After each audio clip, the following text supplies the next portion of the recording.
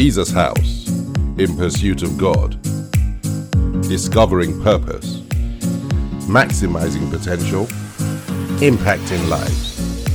This message is being brought to you from Jesus House London. God bless you.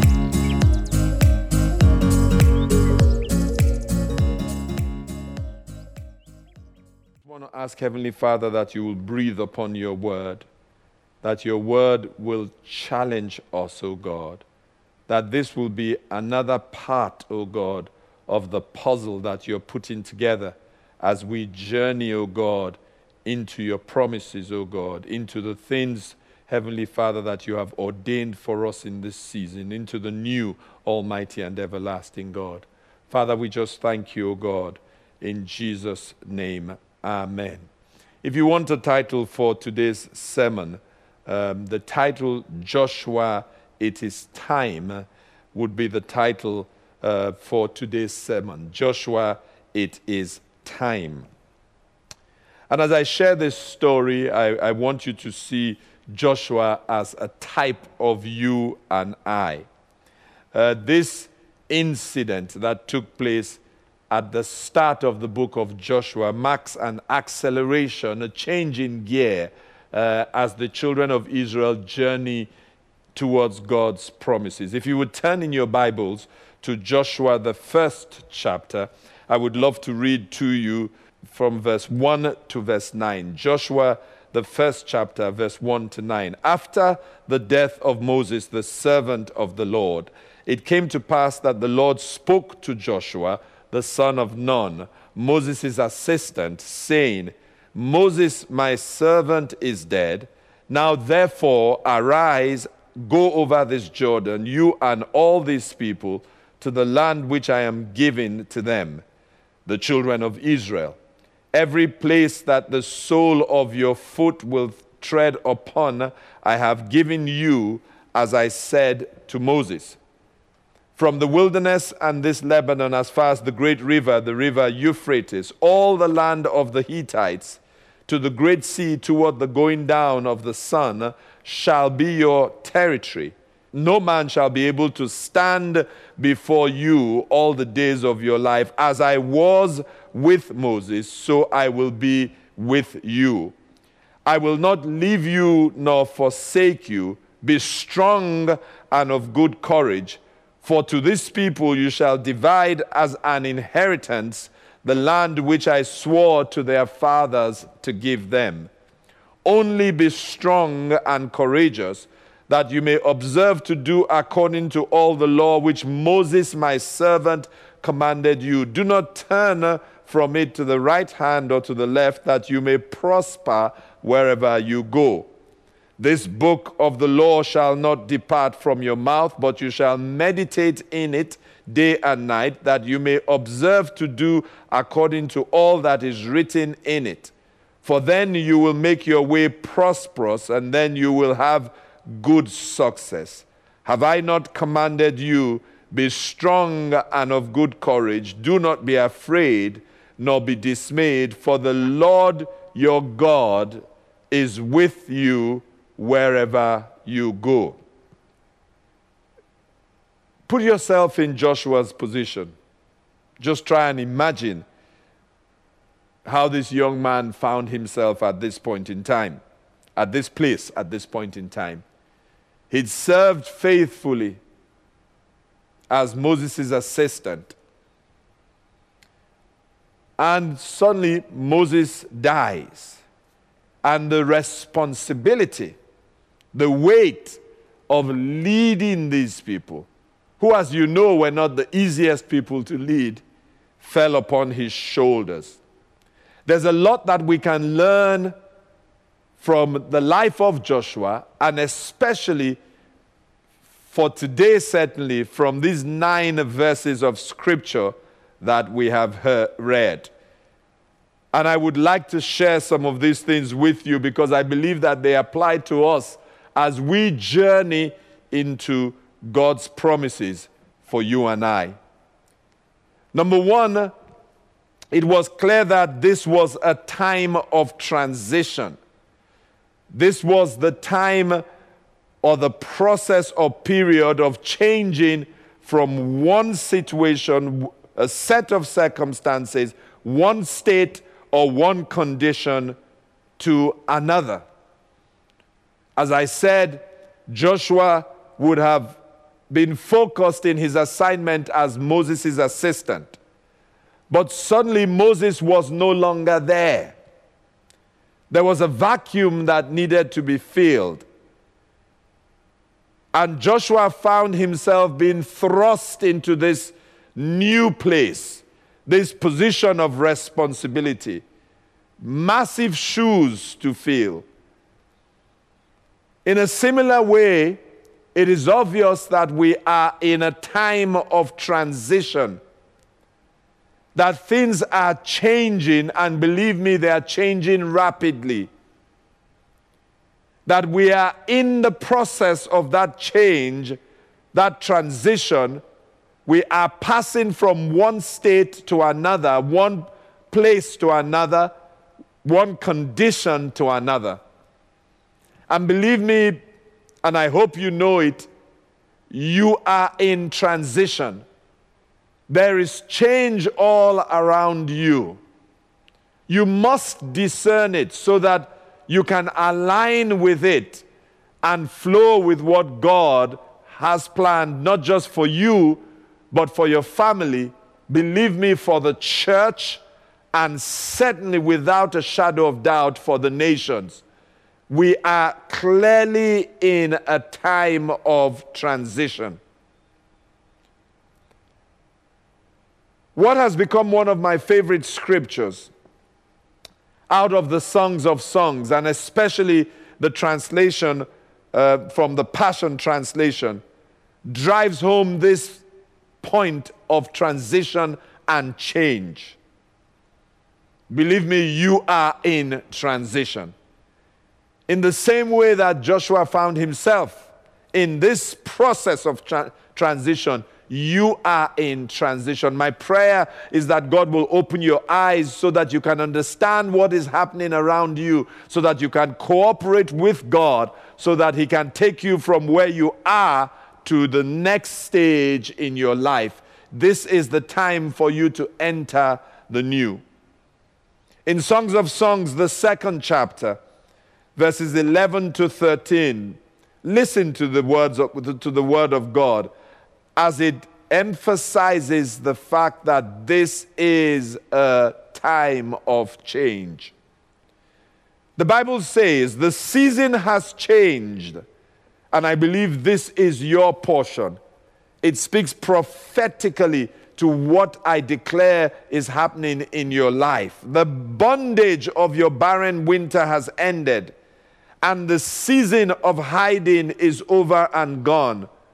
The rains have soaked the earth and left it bright with blossoming flowers. The season for singing and pruning the vines has arrived. I hear the cooing of the doves in our land, filling the air with songs to awaken you and guide you forth. Can you not discern this new day of destiny breaking forth around you? The early signs of my purposes and plans are bursting forth. The budding vines of new life are now blooming everywhere. The fragrance of their flowers whispers, there is change in the air. Arise, my love, my beautiful companion, and run with me to the higher place, for now is the time to arise and come with me. In the poetic language of the Songs of Songs, it drives home the point. The season has changed. Thankfully, it's a good change for you. The bondage of your barren winter has ended. The season of hiding is over and gone. The season for singing and pruning the vines has arrived. Can you not discern this new day of destiny? And that's where our theme for Pursuit of God is taken from. Can you not discern this new day of destiny breaking forth around you? It's breaking forth, and may God allow you to discern it. The early signs, God says, of my purposes and plans are bursting forth, and someone can say amen to that. And then the flowers are whispering, and we can hear the whispers. It might be a whisper, but it is so clear. We can hear it clearly. There is change in the air. And then I love how it ends. Arise, my love, my beautiful companion, and run with me to the higher place. I can hear the Holy Spirit saying that to us. Cooperate with me, allow me, follow me, be led by me. Arise, let's go on to a higher place. For now is the time to arise and come away with me, the scriptures say. Title for this message, Joshua, it is time. You might as well put your name there. I say, Agu, it is time. I say concerning my wife, Shola, it is time. I say concerning you, put your name there, it is time. This is the time of transition and the time of change. Number 2. It is a change that is orchestrated by God. He announces it to Joshua in an almost dramatic way. The end of an era, the end of a season, the start of another. In much the same way that he has announced to us that he is doing a new thing as we journey into his promises. He says to Joshua in the 2nd verse of Joshua, the 1st chapter, Moses, my servant, is dead. Now, therefore, as a result of that, because I have closed that season, because I am moving on, because I am asking you to come to a higher place, as the Songs of Songs says, because I am doing a new thing, something that is unprecedented in your life, in your family, in the church, in the nation, because I am on the move, God is saying, because I am changing things. He says, now therefore, as a result of that, arise and go over this Jordan, you and all these people, to the land which I am giving to them, the children of Israel. As a result of the transition, as a result of the change of era, as a result of the change of batons, as a result of the change of seasons, because God is in charge of it, he announces that as a result of that, there is something to do. You have to arise and go. There's an instruction that is out there. I heard it for myself. I can hear it for you. It is time to arise and go. It is time to move in obedience to God. It is time to hear the voice of God, where God is saying to you, arise and go. In your personal life, there's an arise and go instruction. For your family, there's an instruction to arise and go. Believe me, the church is in the kind of change that you and I have never experienced. It is time for the church to arise and go. Frankly, it is time for a new church to be born. It is time for change in the nations. Time for nations to arise to fulfill God's plans and purposes for them. It is time, God is saying. And we must understand that God is orchestrating it. He's in absolute control. He is unfolding his plans in this season with such precision. He's unfolding his plans for your life, for your family, for his church, and for the nations. And you know, it's interesting that there were a lot of things that preceded this season of change that Joshua was unaware of.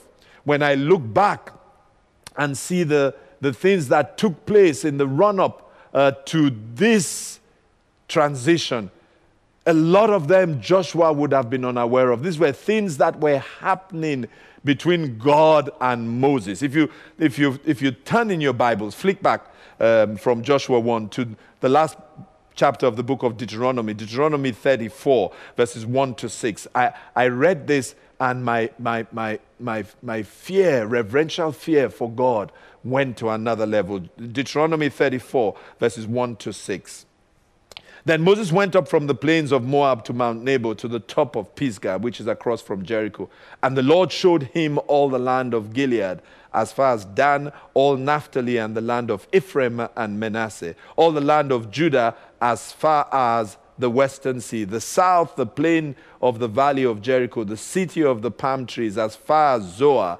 Then the Lord said to him, this is the land of which I swore to Abraham, Isaac, and Jacob, saying, I will give it to your descendants. I have caused you to see it with your eyes, but you shall not cross over there.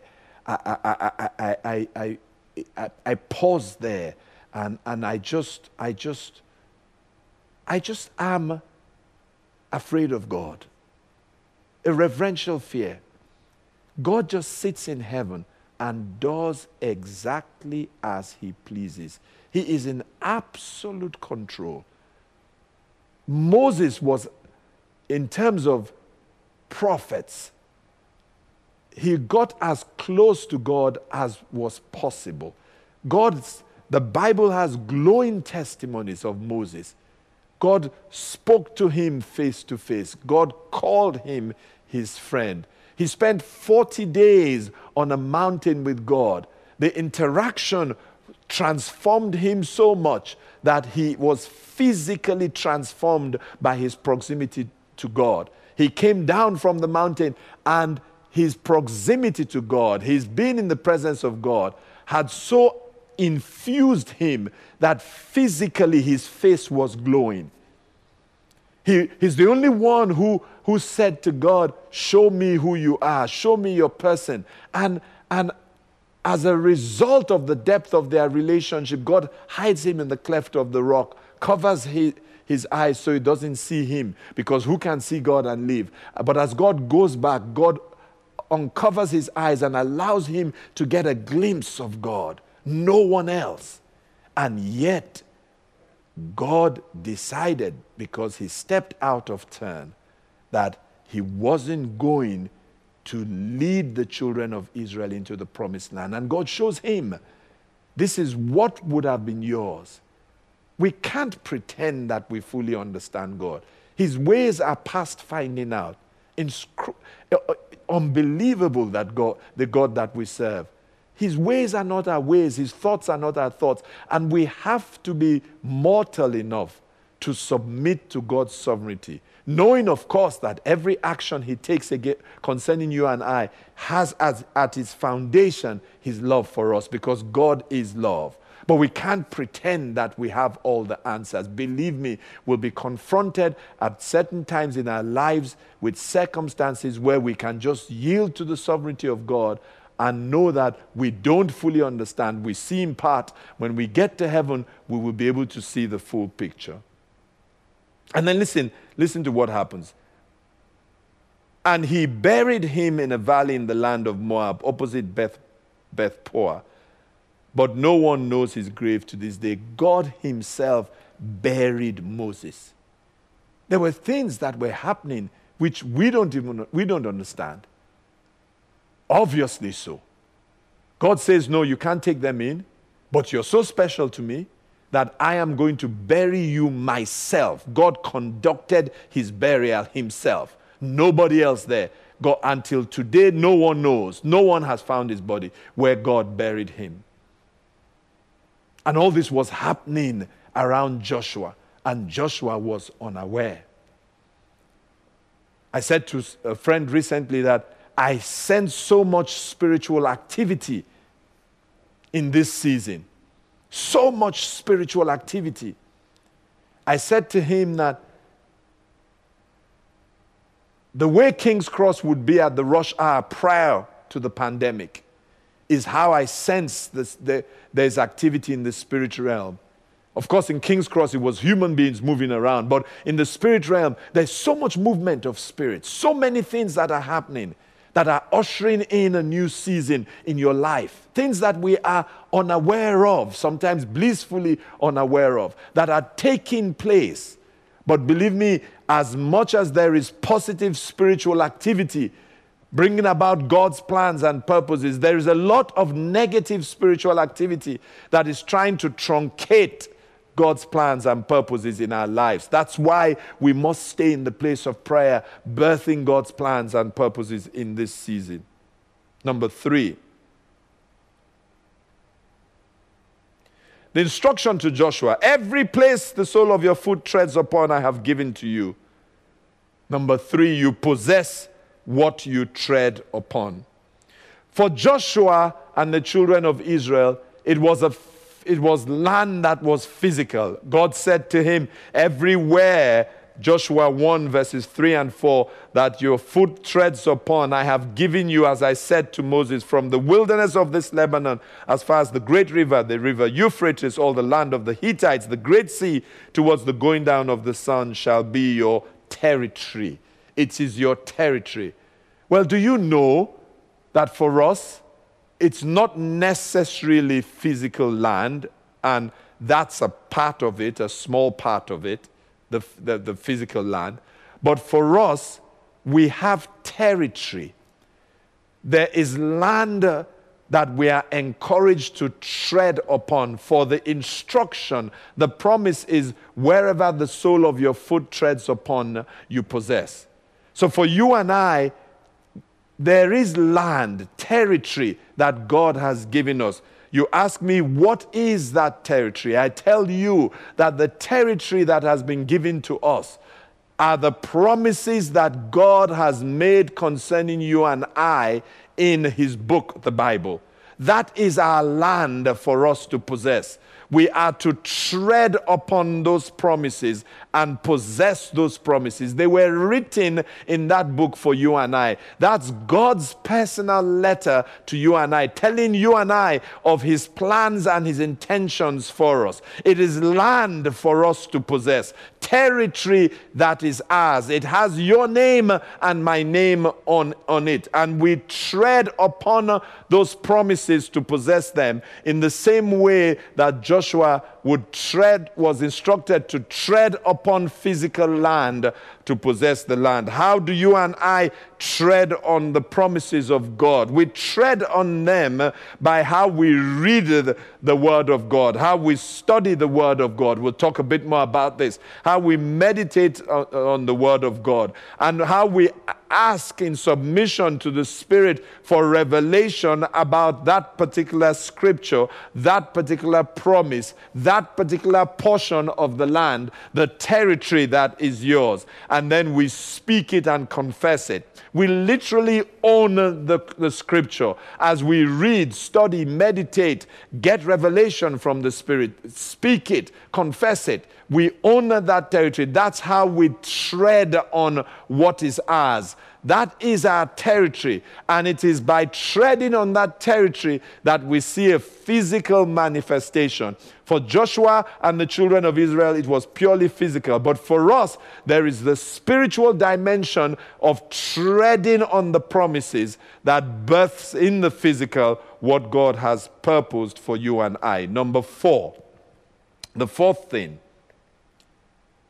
There will be opposition, but we have a promise of God that we will overcome any opposition. Number 4, you will overcome any opposition. The enemy will do what he has been designed, what he has given himself as an assignment. He will do what is his mandate. His mandate is made clear in John the 10th chapter and the 10th verse. The thief comes to steal, to kill, and to destroy. That's his mandate. And he will go about his mandate. He's roaming around, the Bible tells us, walking around to and fro, looking for who to devour. He's there to devour. He's there to steal. He's there to kill. He's there to destroy. He's there to stop you from entering God's promises. In the same way that the children of Israel faced opposition, it's a graphic picture of our own lives.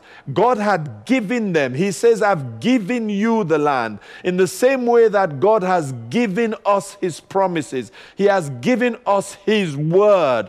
But then, even though God says he has given them the land, there was so much opposition from from hostile tribes who were determined that these people must not enter that promised land, that land flowing with milk and honey, that Canaan that has been given to them. We must stop them at all costs. And hence the fighting that took place against Hittites and Hivites and Jebusites, hostile tribes, of course against Philistines and Amalekites and so many others who had a mandate, they had a mission. Their mission was stop them from entering the promised land. I'm sure you understand that it's a type and a shadow of our reality today, that there is an organized hierarchy of wickedness. Paul makes it clear to us in Ephesians, the 6th chapter and the 12th verse, that this is who you fight against. This is who you wrestle against. Not flesh and blood, but an organized hierarchy of wickedness. Bodiless persons, spirits who are at the control of the enemy, and they want to stop you and I from possessing our territory. Our territory are the promises that God has made, and we also will face that opposition. We have to fight our way through against the opposition. It is the pattern of the enemy, especially at an early stage, because he knows that when it grows to a certain level, he can't do anything. So at an early stage, he tries to kill, to steal, to destroy. He marshals his forces. And this is that early stage, the early stage of the new, the early stage of the birthing of the new. At this point in transition, when the enemy senses that there's a transition that's taking place that is working against him, he marshals his forces. We saw it with Moses' life. The enemy must have sensed that there's someone who's going to be born who is a deliverer. And what does the enemy do? He marshals his forces. He uses Pharaoh. Pharaoh instructs the Hebrew midwives, Shiphrah and Puah, that you must kill every son that is born to the people of Israel. But of course, the Hebrew midwives, as we know, decided that they would rather obey God than Pharaoh. What did Pharaoh do? Pharaoh instructs his own officials, any son that is born to these people, you must take that son and throw him into the Nile. I'm sure if you understand spiritual things, you know that that was a sacrifice of the sons of Israel to the god of Pharaoh, the god of the Nile. Well, the enemy wants to do the same. He wants to attack us at this infant stage, at this early stage. It's what he did with Jesus as well. He sensed that there's a transition, something is happening. There's a change in gear, much as there is now. There's an acceleration that is taking place. As he listened to the wise men, it was confirmed to him that something is taking place. He didn't fully understand it, but he understood enough, because of course the enemy does not have foreknowledge, but he understood enough to know that there is something that is wrapped up about the destiny of the world, your destiny and my destiny, in this baby that is born. And so he told the wise men, when you get there and find him, let me know. Of course, the wise men, on the instruction and the leading of God, got there and gave their gifts and worshipped the child, and left without telling him. The Bible says that he was so enraged. The Matthew, the 2nd chapter and the 16th verse. The Bible says, then Herod, when he saw that he was deceived by the wise men, was exceedingly angry, and he sent forth and put to death all the male children who were in Bethlehem and in all its districts from 2 years old and under, according to the time which he had determined from the wise men. He will go to any lengths.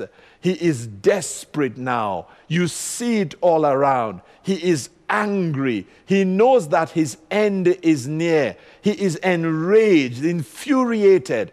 That's why you and I are encouraged to be careful and circumspect in how we live our lives, because there's an enemy that is out there that is enraged, and he's trying at this point in time to do what he tried to do with Moses and failed, and what he tried to do with our Lord and Savior Jesus Christ and failed. Can you imagine the extent he went through? He said to them, any child that is under 2 years old in this area must be killed. The innocents were massacred because the enemy was determined to stop the transition from taking place, to stop the change in eras, to stop the change in gear, to prevent the new from coming to pass. The enemy failed with Moses. He failed with Jesus. And I want to assure you that he has failed with you. He will not kill that baby that is being born. And I use that as a metaphor to talk about God's plans and purposes for your life. The enemy will not be able to kill it. God said to Joshua that you have the grace and anointing to overcome the opposition. And I release that anointing into your life. As he said to Joshua in the 5th verse of Joshua, the 1st chapter, no man shall be able to stand before you all the days of your life. As I was with Moses, so I will be with you. I will not leave you nor forsake you. I declare to you that no spirit, no evil spirit, no man that is propelled and controlled by any evil spirit will be able to stand before you all the days of your life. As long as you stay with God, you will fulfill God's plans and purposes. That baby, I use the term metaphorically, shall not be killed by the enemy, but it shall grow and fulfill God's plans and purposes. That means that the fullness of God's plans and purposes for your life will surely come to pass. Hallelujah. The Bible says in Romans 8 verse 31, what then shall we say to these things? If God is for us, then who can be against us? I declare that God is for you, so no one can be against you. Number 5.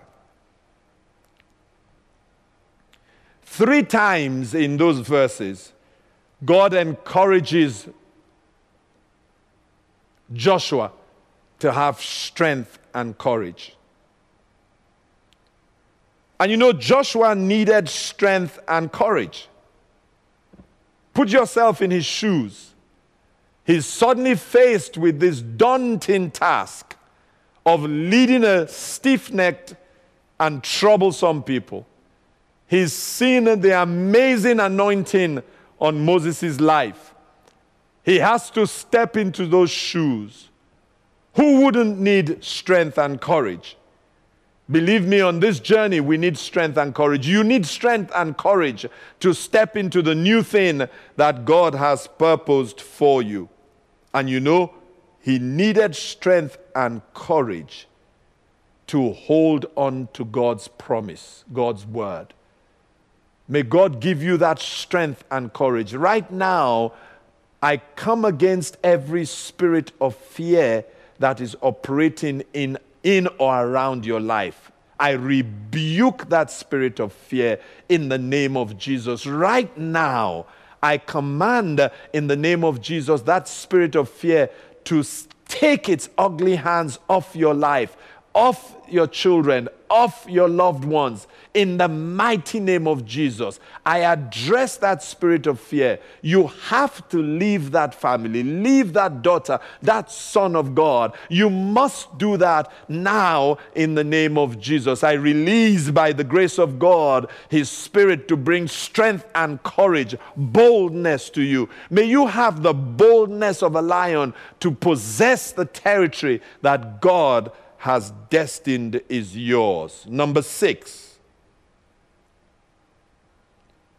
If there's one thing that is clear from these verses, especially verses 7 and 8, it is this, that the Bible is key. Is it any wonder that Paul calls it the sword of the Spirit, the Word of God?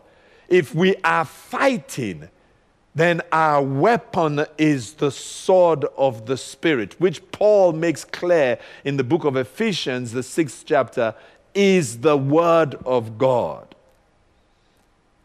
And in these scriptures, these instructions that God gives Joshua, there are so many nuggets that are hidden in it in relation to the Word of God. He says to Joshua in verse 7, Joshua 1 verse 7. After encouraging him to be strong and courageous, he says, only be strong and very courageous, that you may observe to do according to all the law which Moses my servant commanded you. Do not turn from it to the right hand or to the left, that you may prosper wherever you go. That you may prosper wherever you go. What is he saying? That to prosper wherever you go, you have to have the courage, the conviction, the boldness, the strength to obey the word of God. And I'm sure you know that in these times, it's becoming increasingly harder to do so. There's so much pressure to compromise. There's pressure on you from your peers to compromise, not so that you don't stand out, so that you don't seem queer, you don't seem peculiar, you don't seem different. There's so much pressure on you to just kind of blend in, to, in a sense, adulterate the word of God, reduce it. I mean, this is the 21st century. They try to make us believe that the Bible is an archaic, outdated, irrelevant, ancient book. But then you and I know from our personal experience that the Bible is as relevant today. The word of God is as relevant for the children of God, and we must stand on the word of God. As we deal with the prevailing cancel culture, that is the order of the day, the attempt to ostracize, to socially ostracize you in so many ways. I've faced it personally, as you well know. We've faced it as a church, as a small group of people who we have said, live your life, but allow us to stand on the word of God. They have refused to do so. They don't want us to stand on the word of God, to stand on what we believe is the word of God. We're saying it's okay. It's a pluralistic society. We understand, yes, people have different views. We respect your views. It's your choice. They're your views. But please do respect our views. Respect our choice. Our choice is based on the word of God. But no, because of the cancel culture, they want to try and ostracize. But I say, no, you can't do that. It's the word of God. I will stand on the word of God. That's my Christian belief. I will stand on my Christian belief. That is the word of God. So the pressure comes to try and compromise. But then the Bible says, be careful to observe to do according to the law, the law of God, the word of God. Obey. Don't turn from it to the right hand or to the left. No matter how difficult it is, that you may prosper in whatever you do. And talking about the word of God, verse 8 encourages us to do what I mentioned, to read, study, meditate, and critically to confess the word of God. We understand, we have a revelation like we've never had as to the power of the word of God on our lips. We understand it clearly. We understand our mandate to have dominion, to rule, not rule for ourselves, but to enforce the rule of God. We understand it. And we understand that we do that by the confession of the word of God. We shape our world by confessing what we believe. But we understand like never before that we are regents, we are kings, we are here to rule on behalf of our Lord and Savior. We understand that as kings and regents that we make decrees as we are led by the Spirit of God. Not our own decrees, absolutely not. But we echo what we have heard God say. We echo what we have read, what God has said to us in His Word. We enforce decrees and we make declarations. We understand that the power of the Word of God is in how we receive it, believe it, and how we speak it. And so we're encouraged to do so. We understand critically that the Bible is key to our success on this journey. Number 7, as I end, and I want to end on this note, and it's such a comforting one. He says to him as he ends these 9 verses that we just read, he says to him, or the Bible says, for the Lord your God is with you wherever you go. And can I end on that note? Sometimes it doesn't seem like it. My sister, you might be taking it on all sides and wondering, Where is God? My brother, it seems so topsy-turvy. You feel like your life is being turned upside down. Your life is literally doing cartwheels on its own volition. It seems like it's hard on this side and that side. But I want to say to you that it's not our feelings that determine whether God is with us. It is the truth of the Word of God. And God says to you, and receive this in your spirit, He is with you wherever you go. So the key for us is to be completely yielded to His Spirit so that His Spirit leads us. As long as His Spirit leads us, Romans 8 verse 14, for as many as are led by the Spirit of God, these are the sons of God. As long as His Spirit is leading us, then we are not stepping out of turn. We are obeying His word. His guarantees, I'm with you wherever you go. Wherever my Spirit takes you, I am with you. So my sister, be encouraged. It doesn't look like it, but believe me, it will soon change, and it will be clear to you that He was with you all the time. My brother, be encouraged. He is with you even in the midst of that storm. He is with you. Let's hold on to that and hold on to what we have learned about this acceleration. In this journey, we have entered a place where the gears have changed. You will notice as we go forward that the gear has changed. It's moved on. There is an acceleration that is taking place as we are ushered into what God has planned for us. Father, we thank you and bless you for your word. Let it challenge us. Let it encourage us, oh God. Give us the boldness to stand on the truth of Scripture, Heavenly Father, irrespective of the pressure that comes our way, oh God. Father, we bless you. We give you all the praise. And if there's anyone out there who hasn't given their lives to Christ, you're listening, you're watching, you're on any of our platforms, to embark on this journey without Jesus, without being led by the Spirit, is foolhardy. It is an exercise in futility that can only have one outcome. And the outcome, believe me, will be a painful one. The only reason that we're standing and have hope in the midst of this uncertainty that the world faces is because we have Jesus in the boat of our lives. And if you would love to have Him in your life, you can do so. Just open up your heart and receive Him. How do you receive Him? By confessing and believing what you say. By saying a simple prayer like this with me. Will you say that prayer with me? If you will, why don't we say it together? Heavenly Father, I thank you for your Son Jesus Christ. I receive Him into my life as my Lord and Savior.